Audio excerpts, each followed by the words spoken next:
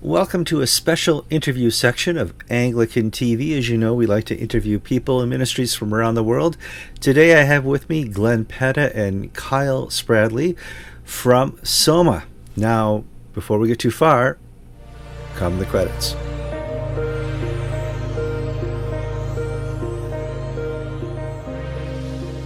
All right, welcome back to the program. I have two individuals here who I've known for a long time. Glenn Petta was the director of Soma USA, and when I traveled to all these different countries and continents, there was Glenn. Hi, Kevin. Hi, Glenn. Hi, Kevin. Hi, Glenn.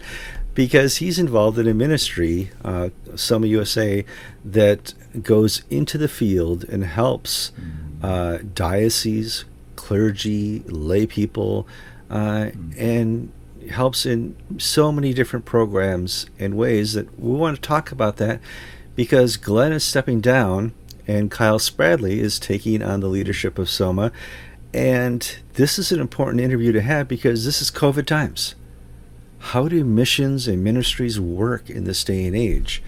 And what's Soma going to do in the day and age of COVID? So let's talk about that. But first, before we get too far, Glenn, you've been doing ministry for decades. Why now? Why is it time to step off? Is there a sign that you've received? Well, Kevin, it's always good to be with you, and we've shared some really incredible stories out together. And 12 years ago, I'm a dentist by trade. The Lord called me to sell my dental practice and lead an international mission agency, which many thought I was nuts to do, but God made it very clear, and I wanted to be obedient to what His calling is. And just as I was obedient to that calling, He's put on my heart to step back as the national director at this time, and so I want to be obedient in that same really calling to step back as the national director for Soma. All right, and now Kyle's onto the scene. Kyle, somebody calls up and says, "Hey, do you want to be in charge of Soma?" That's one of the biggest missions in the Anglican Church. What do you say?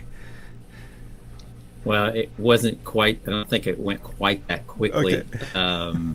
Good. What I would like to say, as good as right, it is being in. Both Glenn and I are in the same diocese, in Fort Worth Diocese, and I think it would be easy to jump to the conclusion, because I would do the same, that there is something going on, right? Oh, so there is something behind the curtain or under the table that was going on, and I can assure you, God was doing something in my life for more than a year that led up to the call that I got from the board and going through the interview process. So it was real, and it was the hand of God that's really has brought me to this point right today.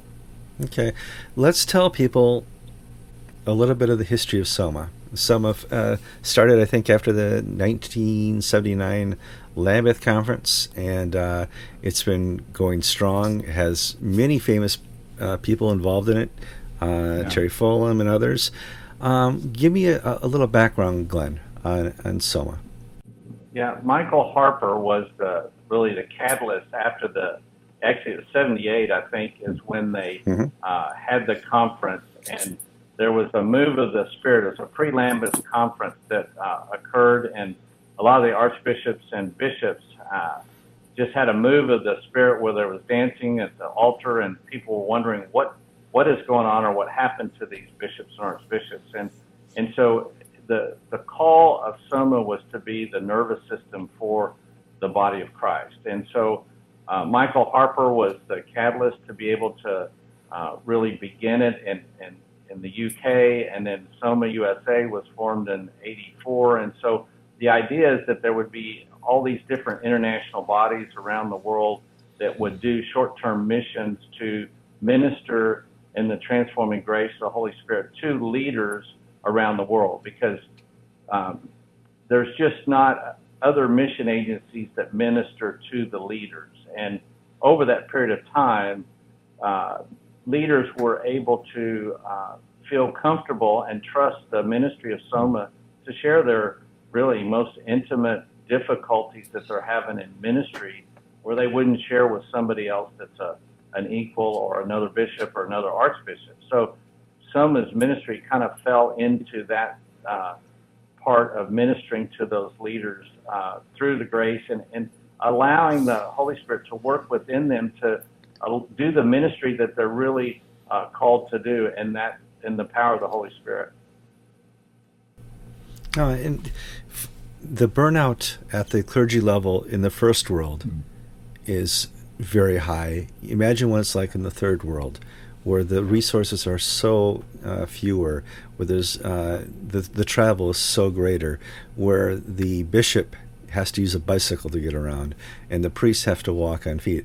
It's so much different than the first world feel we have here. And so having those relationships and that type of ministry is very encouraging to the clergy in foreign lands. Kyle, that's how Soma formed. Tell me a little bit about what you see the next 5 years of Soma being, because we're coming out of COVID. We see the light at the end of the tunnel. Vaccinations are happening around the world right now. And there's a point now where we're going to be able to open up the borders and travel more. And you've had, and you can explain this as well, a time of using Zoom in your ministry. But tell me about Zoom and then the future. That's a great question. Glenn and the board did a fantastic job, right? When COVID hit, and shut things down, the mission field. So how does Soma continue its ministry? And so Soma, like many others, leveraged technology, right? A Zoom call. And so in the spirit to stay in the calling of Soma to minister to leaders, well-respected Anglican leaders from around the world were contacted. They were very willing to lead what's called a pastor-to-pastor call, right? Ministering to the ministers. And that topic would be chosen by that particular leader, and someone would facilitate the meeting, and between 30 and 50 leaders would be on those pastor-to-pastor calls, and Glenn's let me know. So 7 of those have occurred. It's kind of on a quarterly basis, or as it's discerned when it's time, right? Because this isn't a program ministry. This is a ministry that and Glenn has taught me in the mission field beginning 2014. This is a move of God, not the move of man's thoughts on how he thinks something should go forward. So to answer your question, as God continues to lead Soma, seems like these Zoom calls are a good way to continue until he says no. And getting back out into the mission field, instead of going pastor to pastor and through the Zoom call, we look forward to going person to person, right back into the field to minister face to face with leaders, lay leaders, ordained leaders, both here and abroad. I'm looking forward to when God makes that happen. Okay, well, do we have something on the calendar? No, but we're talking about it. All right, good. You talking about pastor to pastor? Well, I didn't catch that. Was that? You talking about pastor to pastor? Yes. So, missions. I mean, so many people I've talked to are afraid to start scheduling yet until they get the all clear. It's like in World War II in London, you're waiting for the sirens to say all clear. It's all over. Let's get back onto the streets. The bombings have stopped. When does the all clear happen for Soma? You have the Zoom calls going still, which is great. And everybody admits Zoom is wonderful, but it's really two-dimensional Band-Aid for what we need to do as missionaries of the living God. So how soon do you think you're going to be restarting your travels and going into the field? Which is a great question. So Glenn and I have been discussing where, and he gave me some very good advice and said, let's for your first mission as the mission leader, let's plan a place that is a known quantity, that's familiar. And so I've been in the Diocese of Northern Malawi several times for various reasons. We don't know if that's where it's going to be. We don't know when, but that's the discussion of this might be a good place to start, but as God leads. And so we're keeping our eyes tuned to what are the travel requirements and guidelines specifically into that country. So when those become more clear, it's easy to put something on the calendar. And as we know, as our brothers on the African continent, they're a lot more flexible with times than we are. So, but that's what we know. Can we pinpoint something? No, but we can work towards that with an eye towards, when is it going to be right? When can we slip in? And now, Soma, if you look back at its history over the decades, has many great fruits that you can say, yep, God was working here, God was working here, God, led this mission here, and you see transformed lives. One of the missions, which now if you look back at, it was Myanmar. You've been to Myanmar so many times now over the last several years. Well, gosh, it's now a country in absolute turmoil. Thank God we were there early to help the clergy and to be ministers before the government shut all that down. Tell me about your travels to Myanmar. One of the things that we tried to do in Soma is not to go back to the same places at this, continually. So I've worked with 4 of the 6 dioceses in Myanmar, along with Archbishop Stephen in Myanmar, and we were blessed to begin our mission work with the House of Bishops in Myanmar. So ministry with those leaders has just been an incredible blessing, because we've done missions on intercession, missions to the Sunday school leadership, missions to clergy and different deaneries, different dioceses. And the other thing that came out of those missions to Myanmar was Archbishop Stephen came to the U.S. and did a mission to the USA with Soma, with clergy in Kansas City. We had about 50 clergy in Kansas City, and it was the first time he was able to share his story about his own spiritual life and growth and difficulties without people listening and watching and being concerned about what his words are that he spoke. Mm-hmm. And so that in itself ministered greatly to the Archbishop as he shared. So now as we look at what's happened in Myanmar in the last couple of months, we know that the calling that God gave us for the last 6 years into Myanmar has helped strengthen and sustain those leaders with the difficulty that they're going through right now. And so, we don't know from a mission standpoint exactly what the outcome's going to be or what the benefit is, but God has allowed us to see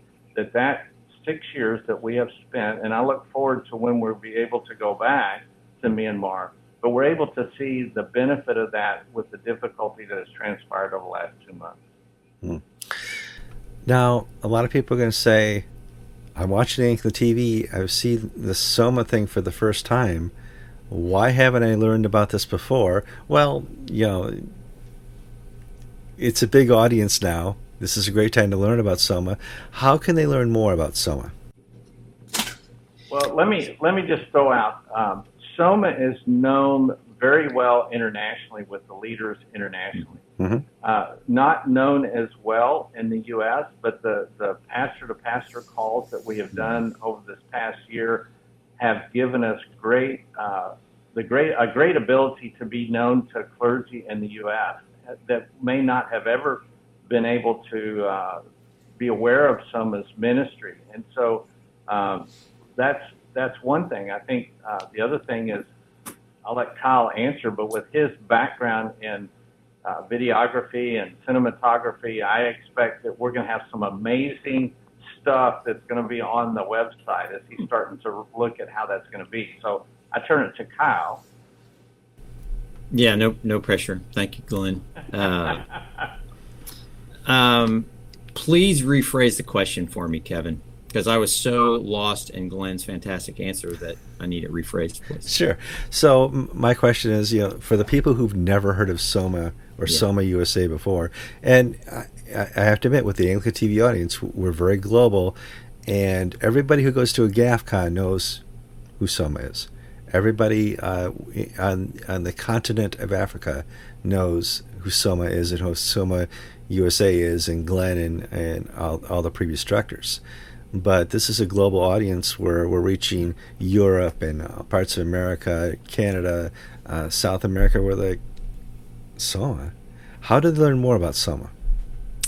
Number one, Soma is a part of the Anglican Global Mission Partners, right? A group of like-minded mission agencies that are part of the province of North America. Also, of course, there is a website, there is a Twitter, there is a Facebook page, and as Glenn alluded, my background, my full-time job, as you were, for the last 28 years is as a cinematographer in video production, and for 25 of those self-employed. So I feel like these skills, right, that I have used as a livelihood will come into play and create some content that we can that people can see, right? It's a hard ministry. How do you show a ministry when it's person to person? You can only show so many things with, which is important, right? People in close connection, hands on people. That's how ministry happens and teaching happens. But it's not a challenge. But I look forward to it's about storytelling, right? As Glenn mentioned, this is relational. When I talked to the bishops at GAFCON and talked to my African friend bishops, the fruits of Soma are spoken of frequently, and your fruits speak for themselves. And that's why I would appreciate you having time to do an Anglican TV interview. People say, why don't you do more interviews? Well, I finally get really interesting people here in a room in COVID times. We're going to do an interview. I want to thank you, gentlemen, for your time. We want to ask that the audience keep Kyle in your prayers, and also Glenn as he's transitioning to a new place where God will continue to use you. Only that, as we know, rest only comes in heaven. We'll continue to use you. I want to thank you both for your ministry, and I want to thank the audience for praying for you as well. Thank you, Kevin. Thank you so much, Kevin. Appreciate your time, buddy.